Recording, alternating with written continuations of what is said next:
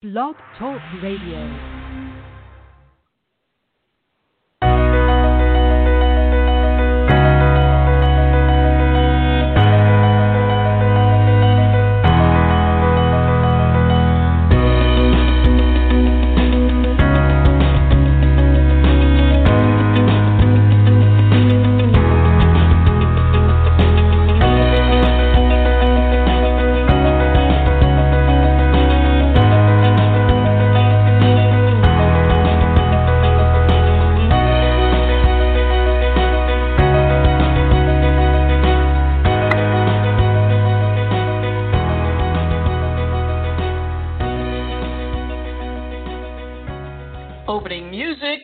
By bensound.com. Welcome everyone to today's Earth Energy Forecast Show on this Tuesday, June 23rd, 2020. Thank you for tuning in today, or if you're listening later to the podcast. I am your host, Joan Serio, and here we are after that huge solar eclipse on the solstice. We're still in eclipse season. We're still so much in that energy and also in the energy of the next one to come on July 4th and 5th. So we're definitely, and I've heard this phrase used by other people. I've used it too, and I feel it's so appropriate right now. We're in the eye of the needle. So it's so important that we take time now to look within, to reflect. We're in Mercury retrograde. We're still in Venus retrograde for a couple more days. We're going into a lot of retrogrades. So the times to reflect, to rethink, to redo, to revisit our feelings of what we want in our lives, what we want in our country, what needs to change in our lives and in our country and in the world. So it's a very reflective time, and I think it's a perfect time to bring on today's guest, because today's guest is a spiritual teacher, and she has devoted her life to this. And there's going to be, I'm sure, a lot of wisdom coming out of today's show. Today I have the pleasure to bring on President of the White Rose Foundation, Elizabeth Ann Hinn, whose life has been aware of attention to the spiritual, moral, and humane development of all beings, including her own. Beth has studied the world's spiritual and cultural traditions for 5 decades. She was mentored by many renowned traditional tribal elders of several continents, including Moses Peter of the Kutchin Athabascan, Martha Neck of the Wayupik Eskimo, and please, I apologize if I'm mispronouncing any of these, Thomas and Fermina Banyakaya, and Dan Evehema of Hopi. Other beloved elders have included Hoye and Francis Suzo of Taos Pueblo, Zulu High Sensei, Credo Mutwa of South Africa, Falasha Rabbi Ambrose Makawaza of Zimbabwe, and Archbishop Maynard Doc Slusher, Vietnamese Tien Abbot Venerable Thich Nhat Hanh, and revered scholar Dr. Houston Smith. Beth was chosen for formal adoption by Seneca Iroquois grandmother Twyla Nitch, who named her She Who Listens to Truth. Her late parents and grandmothers and others raised her to a code of education, joy of life, and moral service for which she is deeply and grateful and quietly content.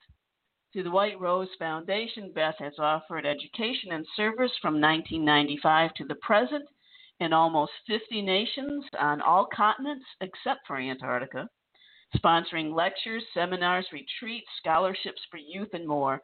The White Rose Foundation also addresses cases of charitable need for families, couples, individuals, and regions.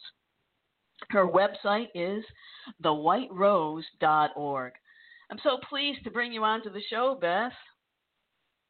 John, I just feel honored to be part of it, and all I can think of is when we sat together at our little family cottage some years ago, talking about the meaning of our lives and our aspirations, and here we are today, embodying the same principles with great joy. Yes, we are, and for that I am deeply grateful. that I have followed my heart, and grateful that you have too, Beth. Yes, yes. As we talked years ago about what you were wishing for and planning and the courage and the ordinariness that takes, where you, I think for most people, we find these doorways and we look for someone's permission to walk through them. Can I, in a pragmatic way, live my dreams?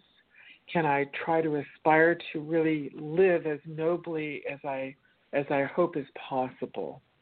And that's really what you brought forward when you invited me to today. Could we talk about these principles that you and I both aspire to and try in our prayers and practice to live by every day? Yes. Yes. Mm-hmm. So you have studied with so many Indigenous elders and gotten so much wisdom from them. What are some of these prophecies that you have learned from them, and where are we on the timeline of this change that they knew and we know that we're going through right now? It's a great question. You know, my life really, my work has kind of been unsought. I watched, as a very young girl, I remember watching President Kennedy and Khrushchev during the visit when Khrushchev came to the United States, and the places where they had harmony and where they were slightly argumentative.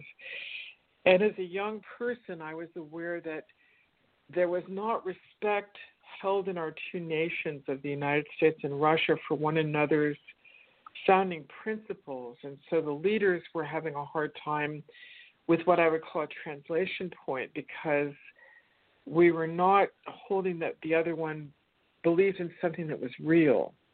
And I thought, how can we find our way if we can't be in a conversation regarding what the other person holds is worthy of any respect? And I decided at that point, you know, this is what I'm going to do. This is what I'm going to study with my life. This is what my work is going to be. And then I went toward medicine and world religions. It's a long story. I acquired cancer in my late 20s, so I didn't go toward religion. I went then toward the study of philosophy of religion, but mostly because I would meet elders in my work in the Alaskan bush, in the Finger Lakes, and then traveled. And invariably, they would point to me and say, "It's you. You've come." Or, you know, "You have to come back. I'm going to adopt you." And I would think, it's just me. And, you know, all of us are just me. I simply had some position I was to occupy, which these people were expecting. They were expecting a non-native woman to come into their world and to represent something. I'm not the only person, but what I found happened is I would meet an elder from a tribe, and he or she would talk to me about their traditions, but he or she would also talk to me about their dreams of the future and the hopes and dangers that were before their and my generation. Most of them were in my parents' to grandparents' generation. I have several who are still living who are closer to my own age. I'm in my late 60s. And so what I would note is that the conversations were almost identical. And I'll bring forward one from Credo Mutwa, who was a Zulu, the head of the Zulu tribe from southern Africa, and has the strongest oracular memory of anyone that scientists have ever measured. He knew like 160,000 stories from the oral traditions of his people. He just died last year in his late 90s. But Credo said that he came to the American Southwest when he was a younger man in his 50s or 60s, and he met with some of the Hopi, Zuni, and Pueblo elders, and he said, we all had the same prophecies. And they didn't have telephones in most of their homes.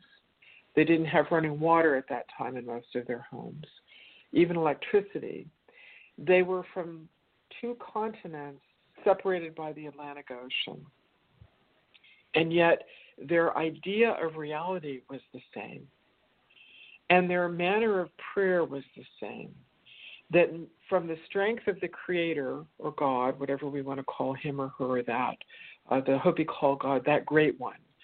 So from that Great One to all people through our ancestors. They all had different traditions, but they were very reverent about them. In the present of their lives then as middle-aged people and medicine men and women and tribal leaders, both sacredly and in a secular manner, they were trying to hold a directional compass that would guide us safely to the stars on Earth through our generation and into the next generations to come. And they found in that they all had an almost identical prophecy. I found this so interesting, that this would be in remote areas of the world, the far northern areas above the Arctic Circle in Alaska, and then the far southern areas down near, the tip of the Horn of Africa. How could they possibly have the same story that they were telling? And it wasn't a story of history. It was a story that at a certain time, the entire human race would be affected by a question which would come to us. And at that time, according to the integrity by which we should willingly choose to live, tribe to tribe to tribe to tribe, individual to individual, man to man, woman to woman, could we represent it so that we would find a way that the earth might be sustained, the plants and animals shepherded, the human beings adequately realized that we would go beyond weapons into what the Hopi called the Great Peace, or the Fifth World. The Navajo also used, the Diné people also used the word the Fifth World. The Navajo used the dragonfly as emblematic as a symbol of this world, beyond the crucifixion of the Christians into a transcendent embodiment of a being like Jesus or a being like a great sacred figure from any tradition. So many of the people listening today will be from a Judeo-Christian tradition, so it's beautiful to bring that principle for them of the importance of Jesus into their lives. And for anyone who's listening from other traditions, we could bring like ideas from other faith traditions from our world. But what was talked about in Hopi that Credo also brought forward is that at this time, and the Hopi have a prophecy rock, this very tall rock that's over near their dump, actually, up on one of the high mesas. And in it is carved a low line. Below it is a man with a shepherd's crook. They call him Messiah, a son of God. And they say, in every era, Messiah is incarnated. He comes to the earth as a male figure. There's always a female with him. It might be his mother, a wife, a daughter, a colleague. But he's presented as the male, the active figure, but he doesn't have a weapon. He has a planting stick or shepherd's crook, and he is planting his corn. He's at the very left base of the stone. And then we see a line drawn up, and that at this time we come to a period when we can go one of two ways. If we go the lower path, we follow the path of the Good Shepherd, walking, caring for the earth, for creatures, one another. And then we find our way and we resolve into integrating into this era.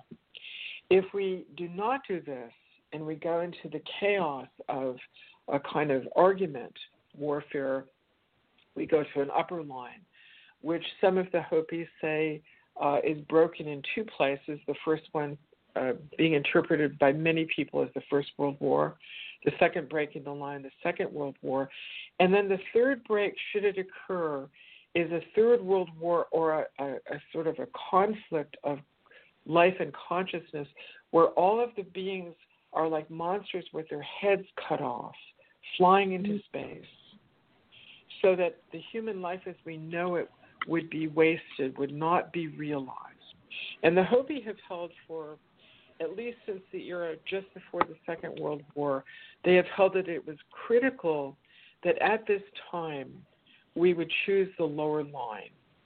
And I talk about this. The late Thomas Banyaka and his wife Fermina were very close to me. Mm-hmm. They are buried in blankets, which my family presented to them, which are a Pendleton Circle of Elders blanket, this beautiful Circle of Life blanket that has colors of the four tribes from the medicine wheel. And it was very important to Thomas that that would be how they would be buried. And Fermina contacted me and asked after Thomas died if I would obtain a blanket so she might be also buried in one. And then the family notified me after each of their deaths that this is how they were adorned.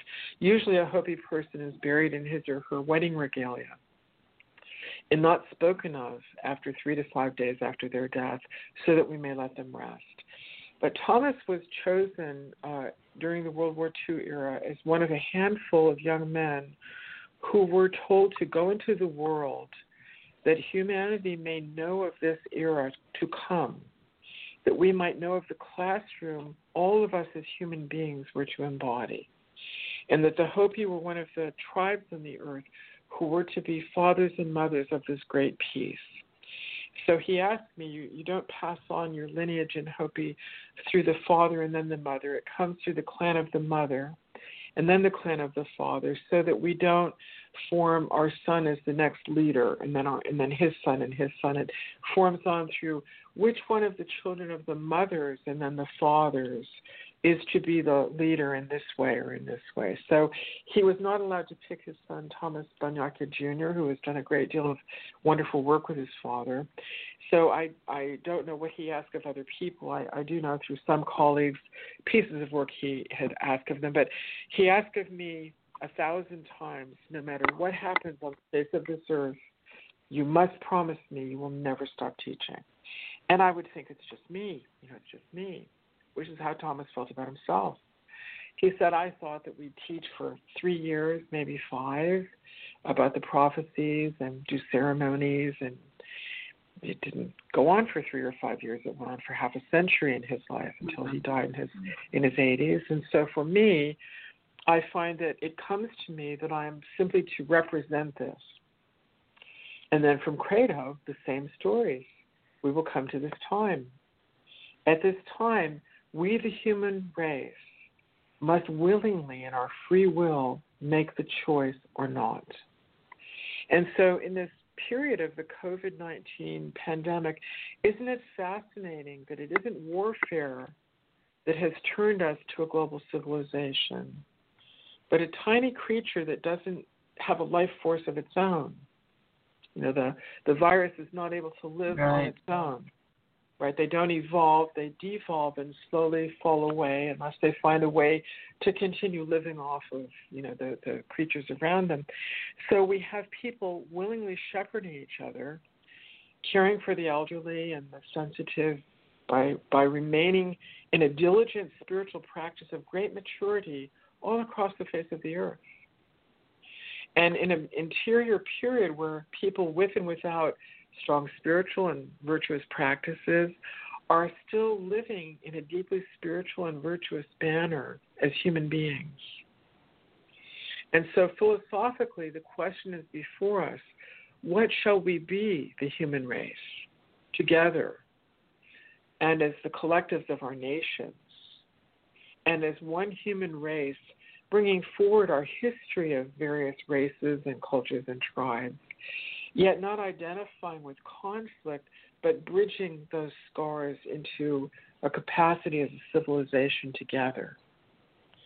And I think it requires the voices of all of us, virtuous leadership by our political and spiritual and social leaders, and great engagement by our younger people to be unafraid to dream, to pray that we be protected and guided in that dreaming, so that what we stalk or we hunt or we engage in the quest, not just the dream, but the embodied quest through the cells of our bodies as life.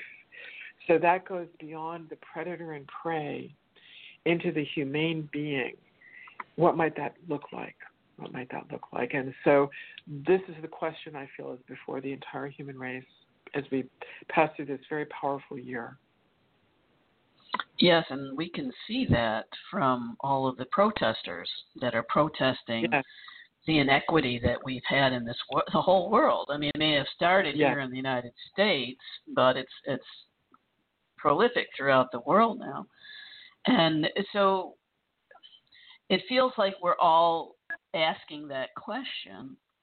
What, like I said at the top of the show, what is it that we want to become? What is it that we want in this world? And you said the same thing.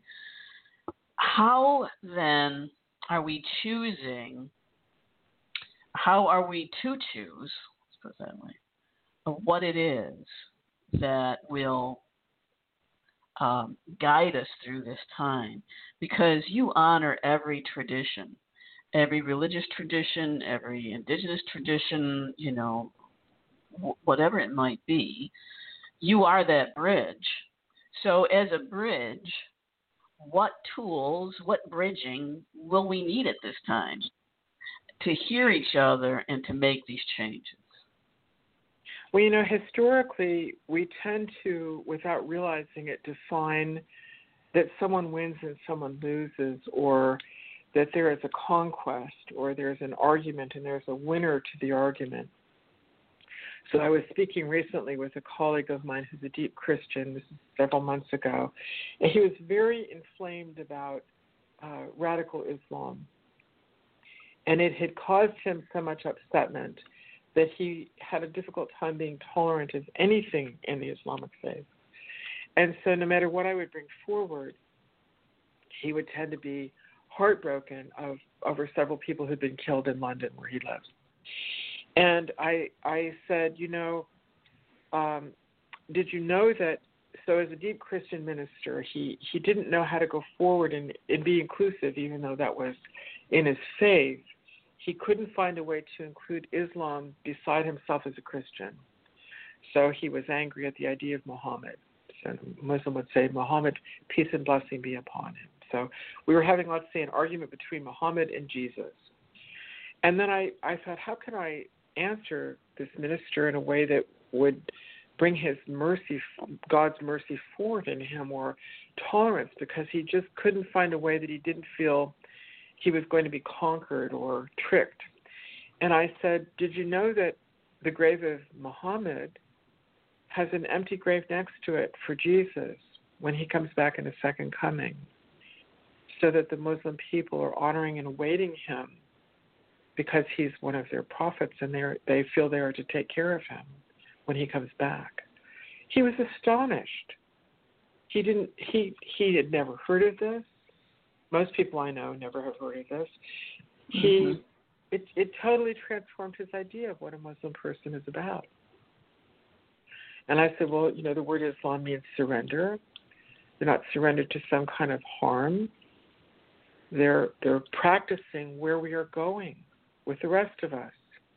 So if Jesus should come back and live on the earth in whatever way, then he could live safely, not be crucified, but safely from his conception and birth until he is safely buried beside the prophet, the most esteemed of all Muslims. Right? That's a bridge. There's something there that we simply did not know.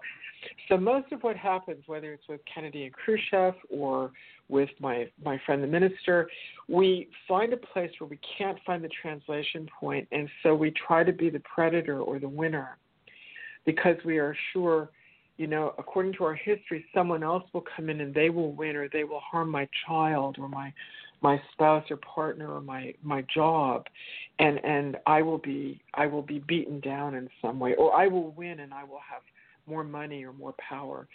So, but actually truth doesn't work that way. Truth moves toward realization. So two dual ideas come in, and there's always something that isn't the dualism or the opposition, but the bridge between them. And because we're not intellectually trained this way, we all too often go to the mind and choose, this is good, this is bad. No, this is good, this is bad.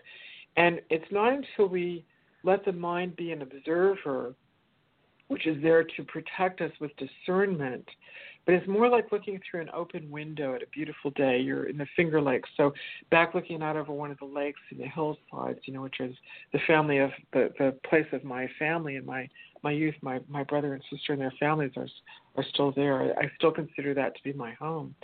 So if we're looking over the hillsides and the trees and the lakes and the little towns and cities and farms, we look out and our mind is able to observe without judgment. And then all of a sudden something comes in and we judge it. This is bad, or this is good. This is bad compared to me, or this is good compared to me. And then we do this with another person until someone wins. But I talked with a close friend of mine, Reverend Cedric Gardner, who's in Atlanta last weekend. He's an African-American man whom I've known for 3 decades. He was conducting a beautiful class, and I brought an idea forward because I was aware that in our very cells of our body, we're trying to find, like, what happened. And so if we go to all the racial arguments right now or cultural arguments, and we have a Danish person and we have a person from Zimbabwe, and they're both mixed race people. They may not even know their total heritage. I go, how do we begin or end with how many tribes they each come from? Which tribe wins? And the answer I gave was, I said, in your cell, you have the aspects that make up one of your blood cells or one of the cells of your body, and about 97% of that cell is empty space.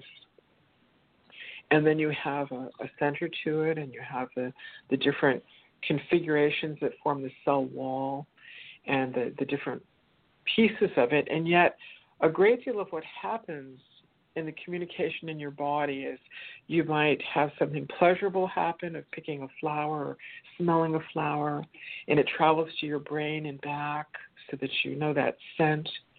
Or you might have something painful happen. I cut my wrist on a jar. We were catching bumblebees in Corning, where I grew up when I was a very little girl, and in the driveway, and we had a mayonnaise jar and had punched holes in the top, and we were catching this gorgeous fluffy bumblebee, and I fell down and the glass broke and it cut my wrist. So I came into the house, and my mother was more shocked at the blood than I was, and she wrapped a towel around it and drove me to Dr. Mulcahy's little office over in Corning, and he sat me up on his little bench and said, "Oh, Betsy, you have a good one here." He put 5 stitches in, but he said to me, "Do you know why this hurts? It's the most amazing thing. Your cell that was cut leaps across the big space in it to the next cell, and then across that space to the next cell, all the way up to your brain and all the way back. And it isn't until it comes all the way back that your cell that was cut knows that that's pain." He said, "Isn't that a wonderful thing?" So the pain was not upsetting to me. The pain was a gift of knowing that my body needed to be cared for by such a benevolent human being. And his cells had the synapses leaping across to his brain to know just how to move his fingers with that thread and needle to sew up my little wrist. And then I jumped down, went out to my mother, and we went home. And I still have a little scar, and yet my wrist and arm and hand moved just perfectly to take the hand of another human being, whatever the composition of our racial heritage might be. So that through the synapses, the space in all of us that a Christian might call the Holy Spirit, that a Muslim might call Baraka or grace, that we might be unafraid of that gift of the Creator, of God, that great one, Mother, Father, Yahweh, Allah, the universe, if we're a sort of cosmologist and we talk in a secular way. And we realize we take our next breath unafraid of that state. And all of a sudden, even a little child will know what to do. And it will be of holiness, of civilization, no one enslaved, but together us finding a way to care for one another. And then like siblings, we say, "I want the chocolate one, no, I want the vanilla one." And we say, well, let's split the cupcakes or the cookies, or let's share them, and we find our way. So a great deal of the fermentation of argument of what might have happened with one slave, or what might have happened with another slave, or one's from one nation or another, or who sold them, were they sold by Malaysian traders, or did one tribe in the Sudan kidnap 70 members of another tribe and then sell them? And so we go, who do I blame? Which tribe do I blame? And so going back and trying to have that eye for an eye, there's that old sort of silly but true quote, "An eye for an eye will render the world blind." Mm-hmm. And so we can't dismantle the scar by disabusing one another through violence. It becomes realizing many tragic things have occurred, and I am responsible for all of them as a global citizen, and I will do my best to be that living bridge through all the synapses, all the spaces of my cells, that I reverently care for all of the cells of my body to the best of my ability, and I bow to them and shake the hand or bow to them in another human being, and that we do our best together. Then what I find happens is something is revealed. There's this idea of revelation coming to the prophets of different faiths or different cultures, but something is revealed to all of us at moments when we are able to be a receptacle or a vessel which receives beyond violence. We don't know when it's coming, yet it's there in every breath. So if we practice it, we start to be the instrument of that great peace. That Jesus called it the peace that passeth all understanding. And then when we practice this, we are content. We are not disturbed. We might have to build more muscle of that part of our soul and our spirit and our life, but we are on our path, and there is a contented meaning. And then we tend that as a good shepherd in one another to the best of our ability. Not perfect, but that is our prayer and our practice. And I think that becomes something that's possible and very real in all of our world's faith traditions and cultures. And I feel that's very much where we are today. Mm-hmm. I love the analogy of using the body, because each one of us is a community. We are a community of cells, and I love talking to my cells. As a matter of fact, I had blood drawn today, and there was blood on my arm, and of course when they removed the gauze, and I looked at the blood and I said, "Oh, I love you, blood." Just like that's part of me. And I always talk to myself, and I always thank them and say, "I love you." And, you make up this organism I call myself. And so I feel that peace starts within. And I love the idea of that space in between, because that's where all the richness is. And if there were no space in between, would life even exist?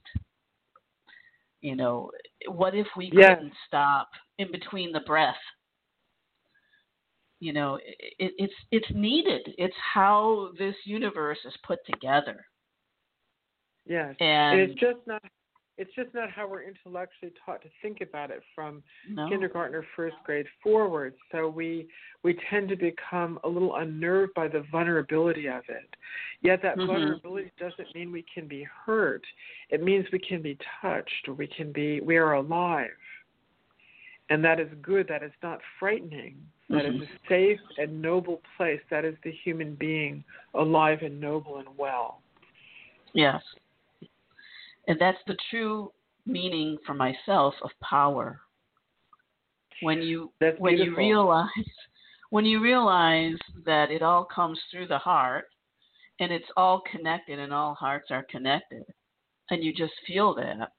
And I don't need to be afraid in any moment, because every moment is God, every moment is Allah, every moment is spirit, whatever you want to call it. Every moment is source. It's information flowing through me, is me. How did each cell know what to do? Every breath is a miracle. Yes, it is. So when you live from that place, you always will know what to do. That is beyond violence. It's simply the question, are you willing to be and do that? The vulnerability is a big question. Yes. So that's before our whole world today. How shall we do that? And I think we're fully up to the task. It's just, shall we all take a breath and then begin the practice, together, the whole world. And it's not perfect, but it is we've never talked about the whole world doing something together before. No. So it is remarkable. It's remarkable. And I think the young people are very ready for this. And I think the one difficulty, one of the gifts of your tribal people would be the nature historically is a life close to the land and a life that is not impoverished but has a certain simplicity. One doesn't say, how do I simply acquire more things? It was more about what is the purpose of that item. And so in living in remote areas, I would be aware of not being armored by the material world. And then when I would come back into the lower 48 states from Alaska or back into a city from a very rural area in the United States or other countries, I would find that people tended to armor themselves with their finances or lack of them, their objects or lack of them, as if they themselves were the possessions and not really alive within what they mean. I remember watching an interview years ago on a television talk show, and Orson Welles was on, and he was a very powerful and kind of deeply sure of himself, very successful man of directing and acting. And he talked to the interviewer about how people thought of him as being very arrogant. And he said, I used to be.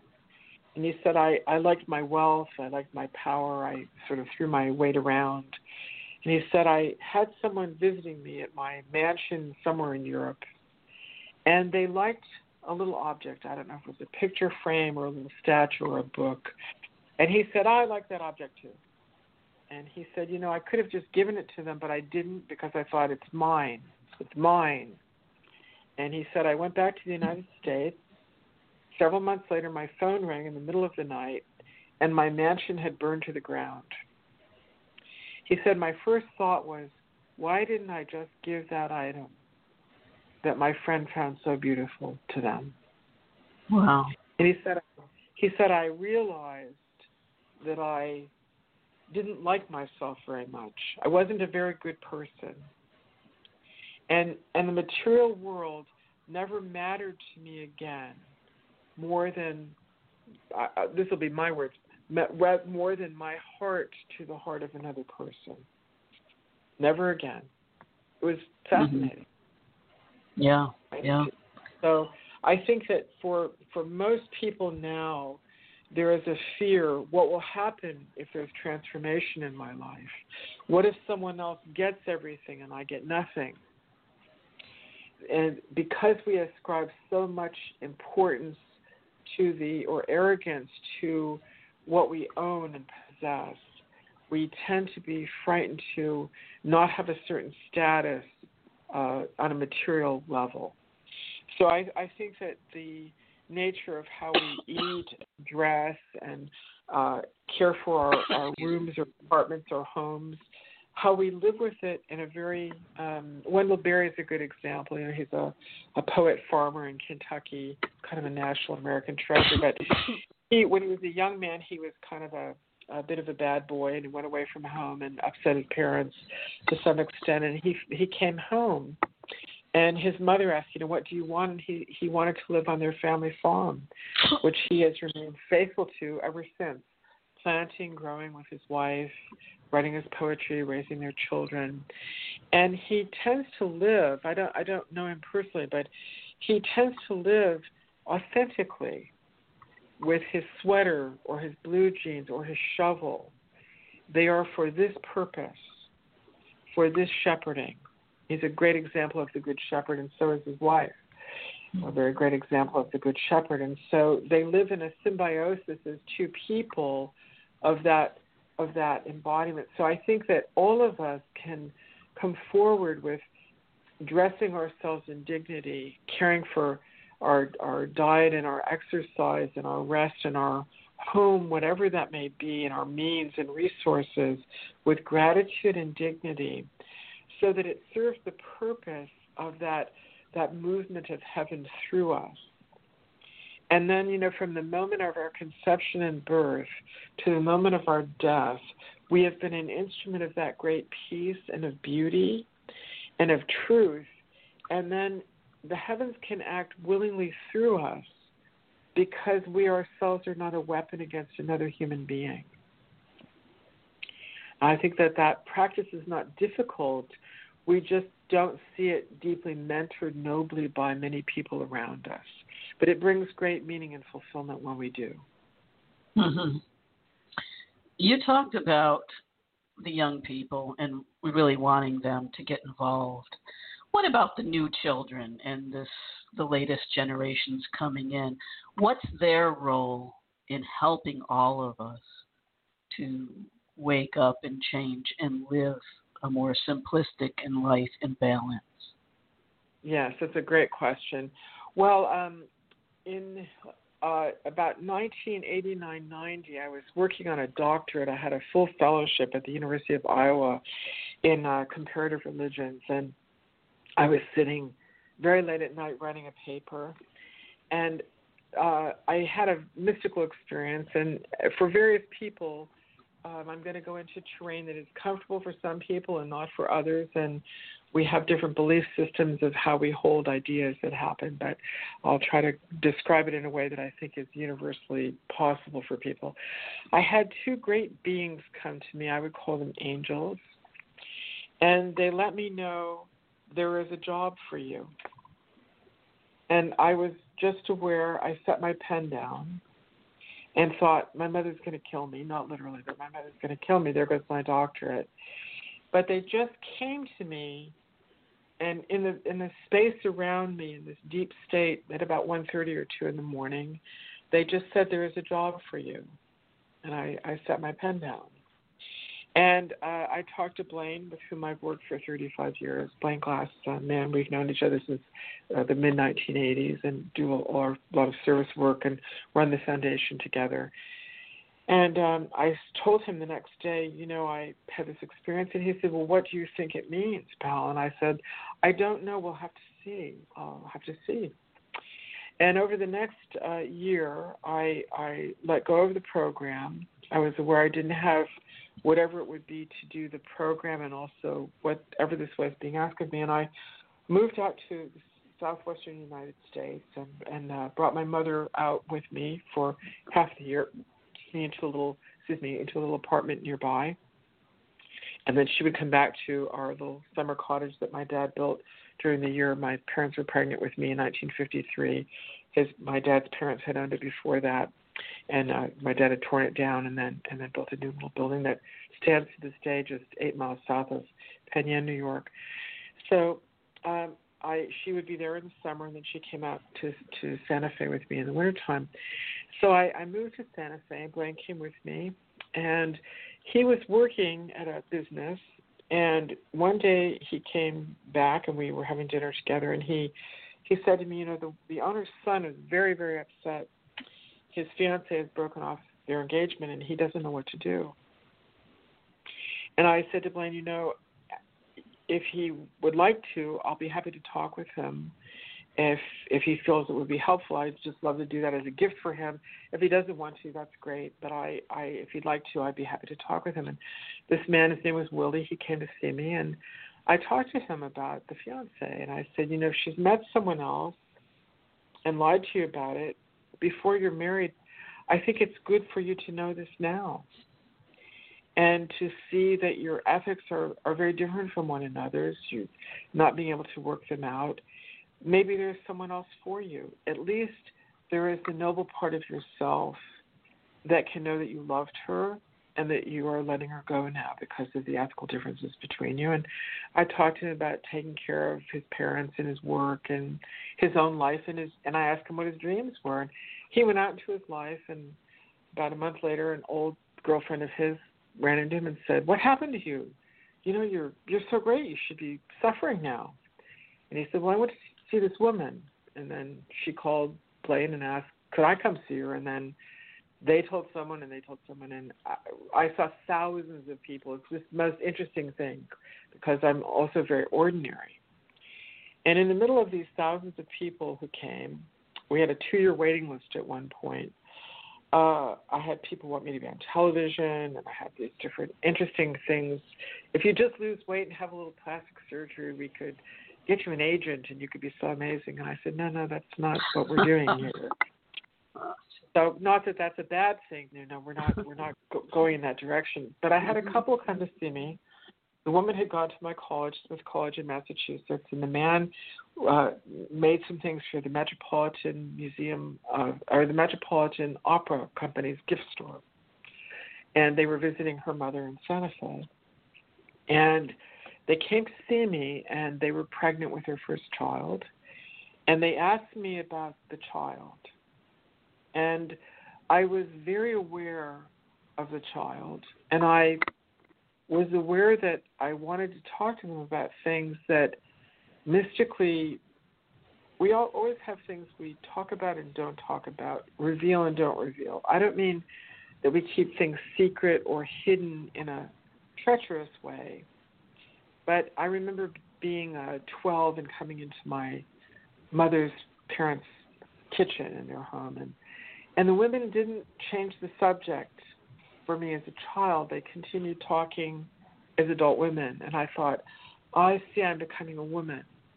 They are keeping the stories on a mature adult level and including me now. This can be revealed to me now. And so in the spiritual work in which I've been trained, we have a priest or we have a rabbi or a minister, and they might say a blessing for a married couple, and all of a sudden when they put their hands on the couple's hands, or they say, please take the ring out, and I will say, I will ask for God's blessing on your marriage.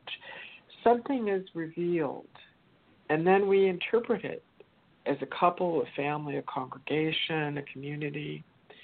And so there is what is quiet and internal, and then all of a sudden what is public and evident, self-evident among us.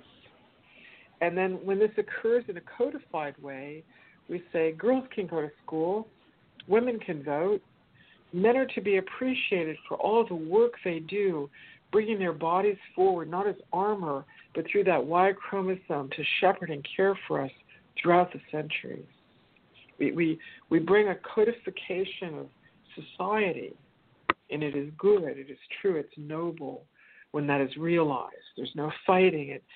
We can do this and not kill the prophets or, burn the women, the midwife where 2 children died, and then we find out later it was whooping cough, not a spell that she cast, So we learn these things often in difficult laboring as society, matures over the centuries. So I said to the couple, I just never have done this before, but I really just don't know what to say to you. I'm just going to have to think about this a little. Maybe we could reschedule for Thursday afternoon. And I ended the session and had them go home, and I closed the door behind them. And I looked up at the heavens and I said, it's just not done. It's just not talked about. It's just not talked about. And I have to say there was a pressure. It was an interesting experience. The only place I've ever seen it written about or spoken of, there was a French woman named Mira, M-I-R-A, or she's called the Sweet Mother of Pondicherry. She was a very mystical Jewish woman from Paris who traveled to Japan and different areas and studied esoteric ideas of metaphysics and spirituality. And she eventually moved to southern India, to Pondicherry, the French province, and was the spiritual companion of a sage named Sri Aurobindo, who wrote a lot about transformation and consciousness. And the Sweet Mother would talk about, she would feel this downward pressure of grace. When she felt it deeply, she would dry flowers or write poetry or play her organ. And she would try to just embody, may we become whatever this is, trying to be born of heaven. This would be early in the late 19th and early 20th centuries is when she lived there. And so I experienced this downward pressure, and it was so powerful. There was nothing punitive or disciplining or cajoling. I simply knew you must talk to this couple about their child. And so I called them, and they came back Thursday afternoon, and I said, well, it's my experience. I don't know what you believe in your religious beliefs, but if you believe in reincarnation, it's my experience that your child is the reincarnation of a particular sage who lived, at this one point in the 19th century and did this incredible work for the Zoroastrian people and the Hindu people and Jain people. And the man quietly looked down and said, yes, he's been coming and teaching me in my dreams. He wants to be named this. He wears a white robe and walks down a long line of people teaching and blessing them and has me walking in a white robe right behind him. And the wife turned and goes, why didn't you tell me this? And he said, I just kept it private. And then he said, my family doesn't have any spiritual books. We are open to different ideas of spirituality. We just didn't really practice anything. But the only spiritual book in our house is a book that was written by that man. And I said, well, that doesn't surprise me. Mm-hmm. And so this was in 1991. And then they asked me, what should we do? And I said, well, God is bringing this child to you. So the authority in the mother and father is the two of you and your relationship with God, with the divine, with heaven. I would try to be virtuous, inclusive with your family. Supporting the child with one in society would support internal gifts, just like we might say, gee, we have a child who's musical or athletic, so let's buy them a flute or give them guitar or piano lessons or voice, have them sing in the school choir, or let's have them run or play baseball in elementary school, or, buy a baseball mitt and play catch with them or frisbee. And so I said, in the same way, these are internal gifts, and you might want to work with them and be with them. And I imagine he'll be or she'll be very ordinary, and then all of a sudden there'll be some extraordinary comment that he or she'll make. And so that's exactly what happened. And they moved to Colorado when their child was in her late childhood. And so I started having different people come, and they would be pregnant or they would be wanting to have a child, and often most of them didn't know anything about this. They just unsought would come to me from different parts of New Mexico or the United States or other parts of the world. And there are probably 4,500 of these kids here now, of whom I'm aware.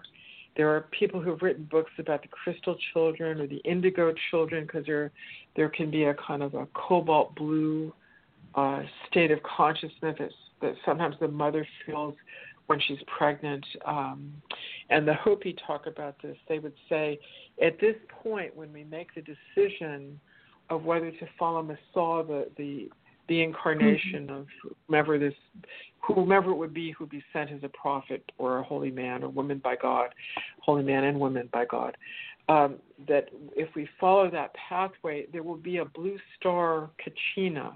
There will be a deity, a figure, an angelic human being, or an ancestor's presence around us with a cobalt blue or indigo blue color, showing that the era is at hand. It's part of their prophetic teaching. And they also have a teaching in Hopi that there is Jesus, and that there is also an older twin who was forgotten. And they teach in their theology that they said years ago, several centuries ago, they were taught many people will come of a different skin color or culture. When they come, they will be this massive number of people who will come. If they come and they have twins in their cosmology, you are to welcome them as family. If they come without the cross in a circle and with only one man as their teacher, and the cross being valued without the circle of life, they do not know about Messiah completely enough. You are to welcome them, but not to believe anything they tell you, because they don't know their story completely enough yet to go beyond warfare. It's just interesting. This is not my idea. This was told me by a handful of 5 or 6 different Hopi and Zuni and Rio Grande Pueblo people from Taos Pueblo and Cochiti Pueblo. So these children, as they came the parents would get in touch with me, and I would tell them, if you need, I would refuse to take any money from them. I would say, you need to, whatever you were going to give to me, please, because I would do everything by donation. I would say, please put this into what you do with yourselves and your child, and your other children, and just whatever you are to do, that your child and you too and your family are intact. Just bring that back into what God is doing within this child and all of you.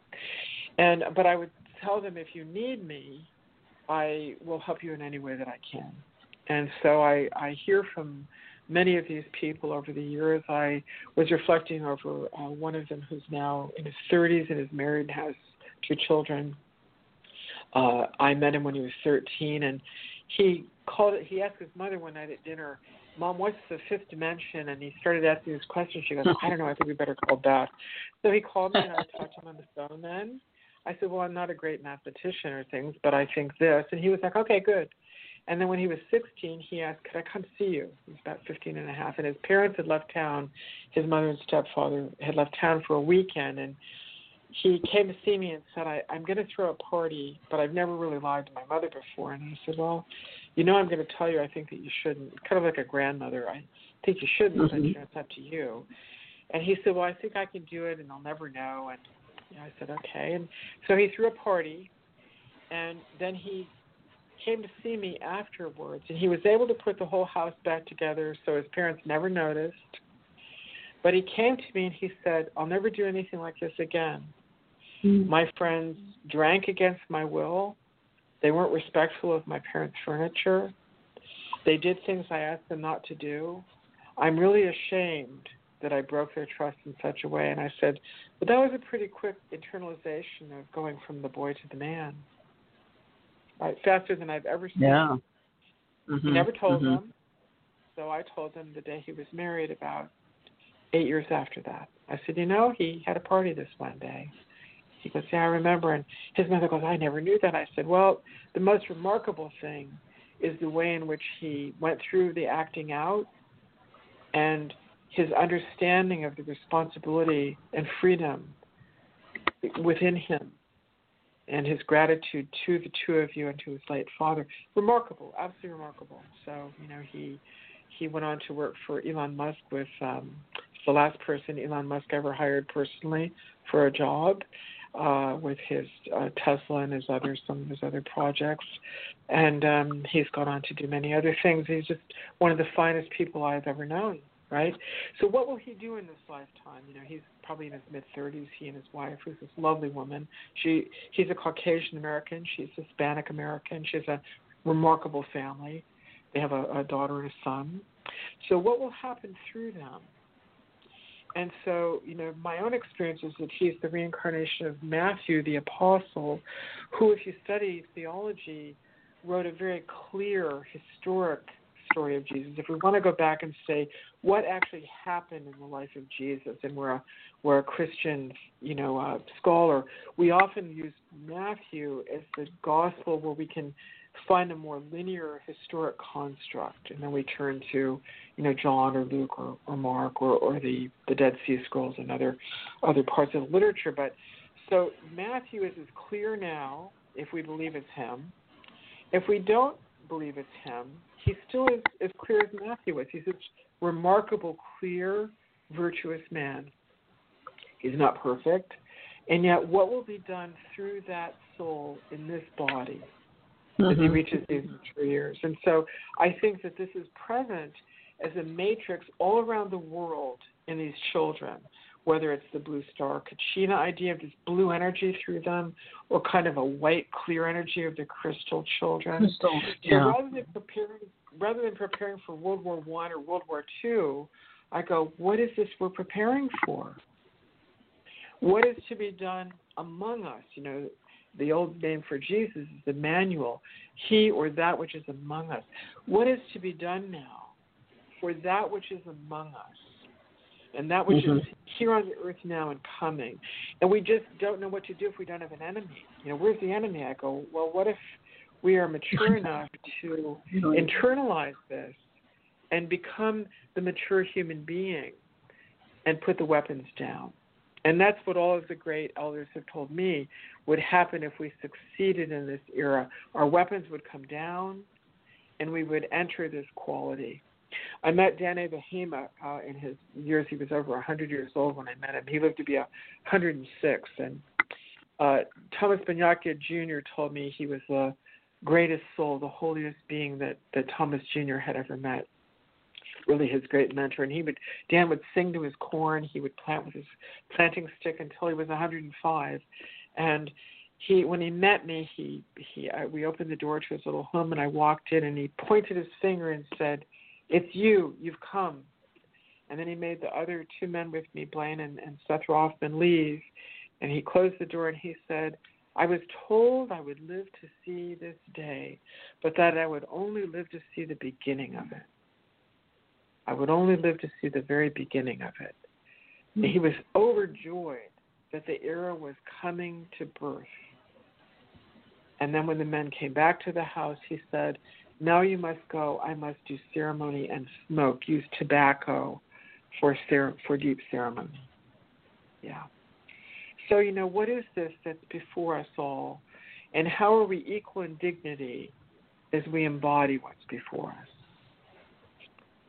And so I'd like to add one more thing, which is a story from the United Nations that I've told many times. The UN, the Hopi had a prophecy that the House of Micah was this important building for the world, and the leaders came to say the House of Micah was the United Nations headquarters in New York City for them, and that they were to be invited 3 times, and that it was very important that they be invited and allowed to present their prophecies and teachings and to conduct ceremony.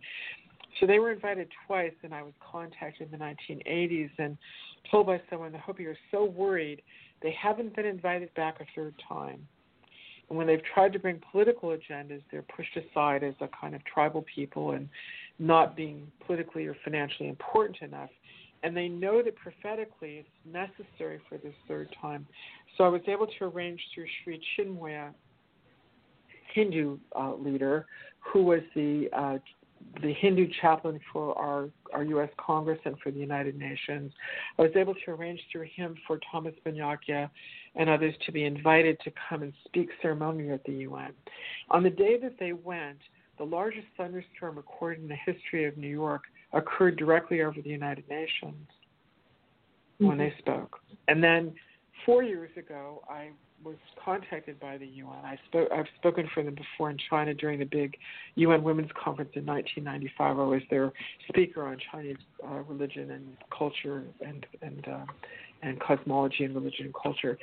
But I was contacted out of the blue 4 years ago. And I have a life that's ordinary and extraordinary, but I'm not a famous person in a big corporate or political or financial manner out in our world. I have a very modest, very private life, actually.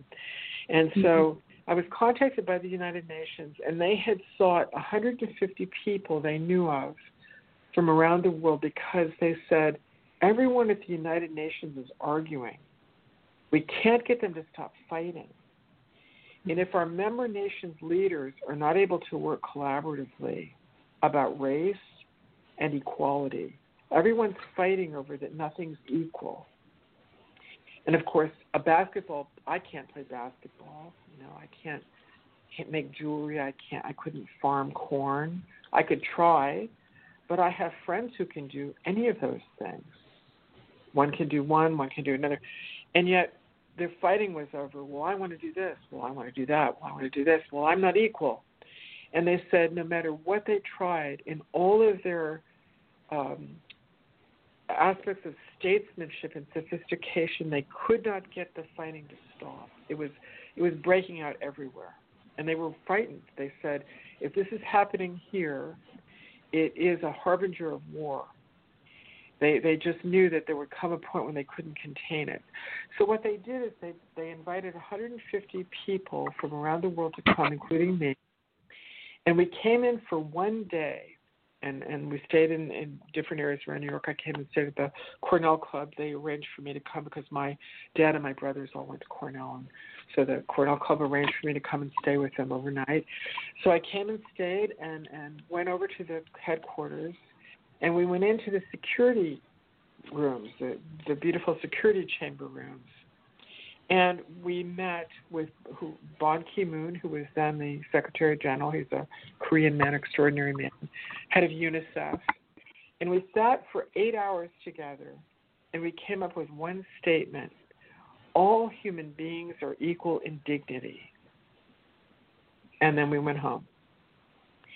And that line was written into the law of every member nation of the United Nations from that day forward.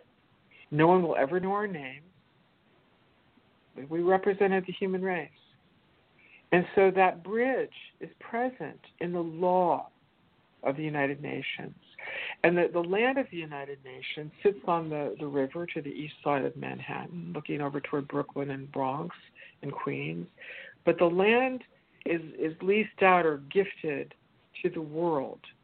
That land is not considered American land. It's considered to belong to the world, right? And on that land, where the Hopi came after such fear that they would not be invited a third time, we were invited to quietly construct that line. And I am certain that that line will not fail. I am absolutely certain all human beings are created in dignity.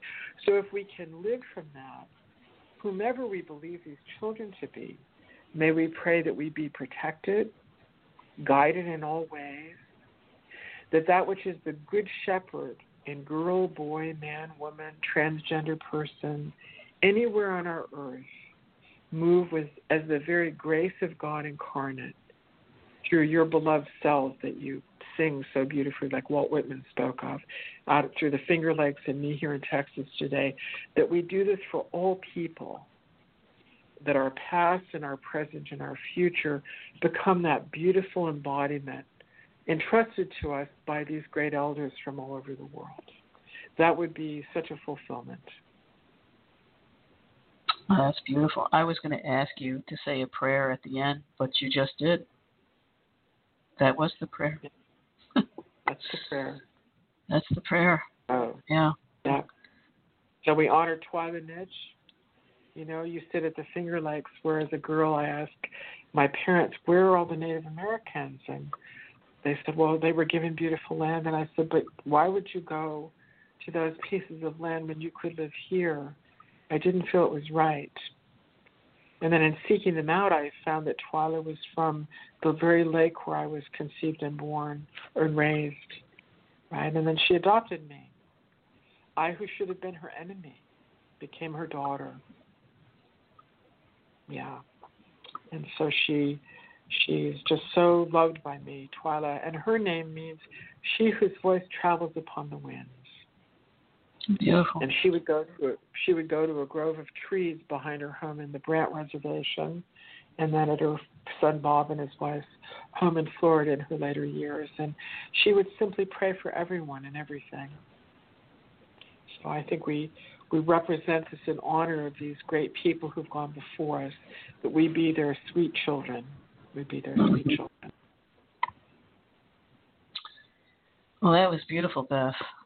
Thank you so much for sharing today and your beautiful stories and gracing us with that prayer. I call it a prayer, that all human beings are created in dignity, and that if everyone listening to this show, whether now or later to the podcast, just hold that in your heart, that all human beings are created in dignity, and act from that and use that as a guiding principle, that we can bring peace, the 1,000 years of peace to this world. Yes.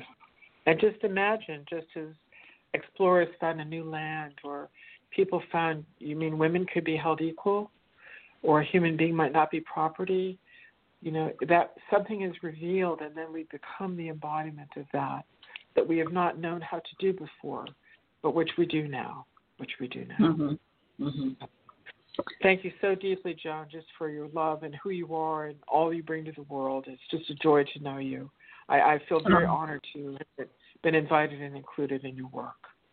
Well, thank you so much, Beth. I mean, you honored me to be to be here on the show and all of us to share this. And many blessings, more blessings to your work. And thank you so much for doing your work. And that we have this hope now. There is hope. Yes. Yes. Yes. In each of our hearts. Yes. Yes.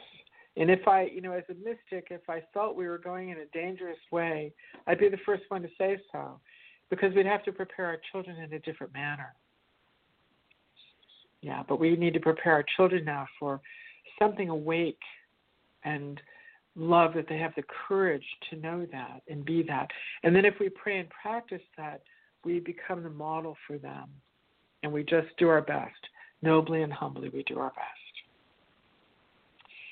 So please say hi to the Finger Lakes for me. I won't be coming up this next month because of the restrictions on travel and just the shepherding. But say hello to that glorious place of Queen Anne's lace and grapevines and gorgeous weather and people everywhere. So and everyone there, take good care of yourselves and each other there in that most blessed place. Oh, thank you so much, Beth. And please take care of yourself and Blaine. And thank you so much for being on the show today. I will. My privilege. Thank you. So for next week's show, we have Eagle Spirit coming back on.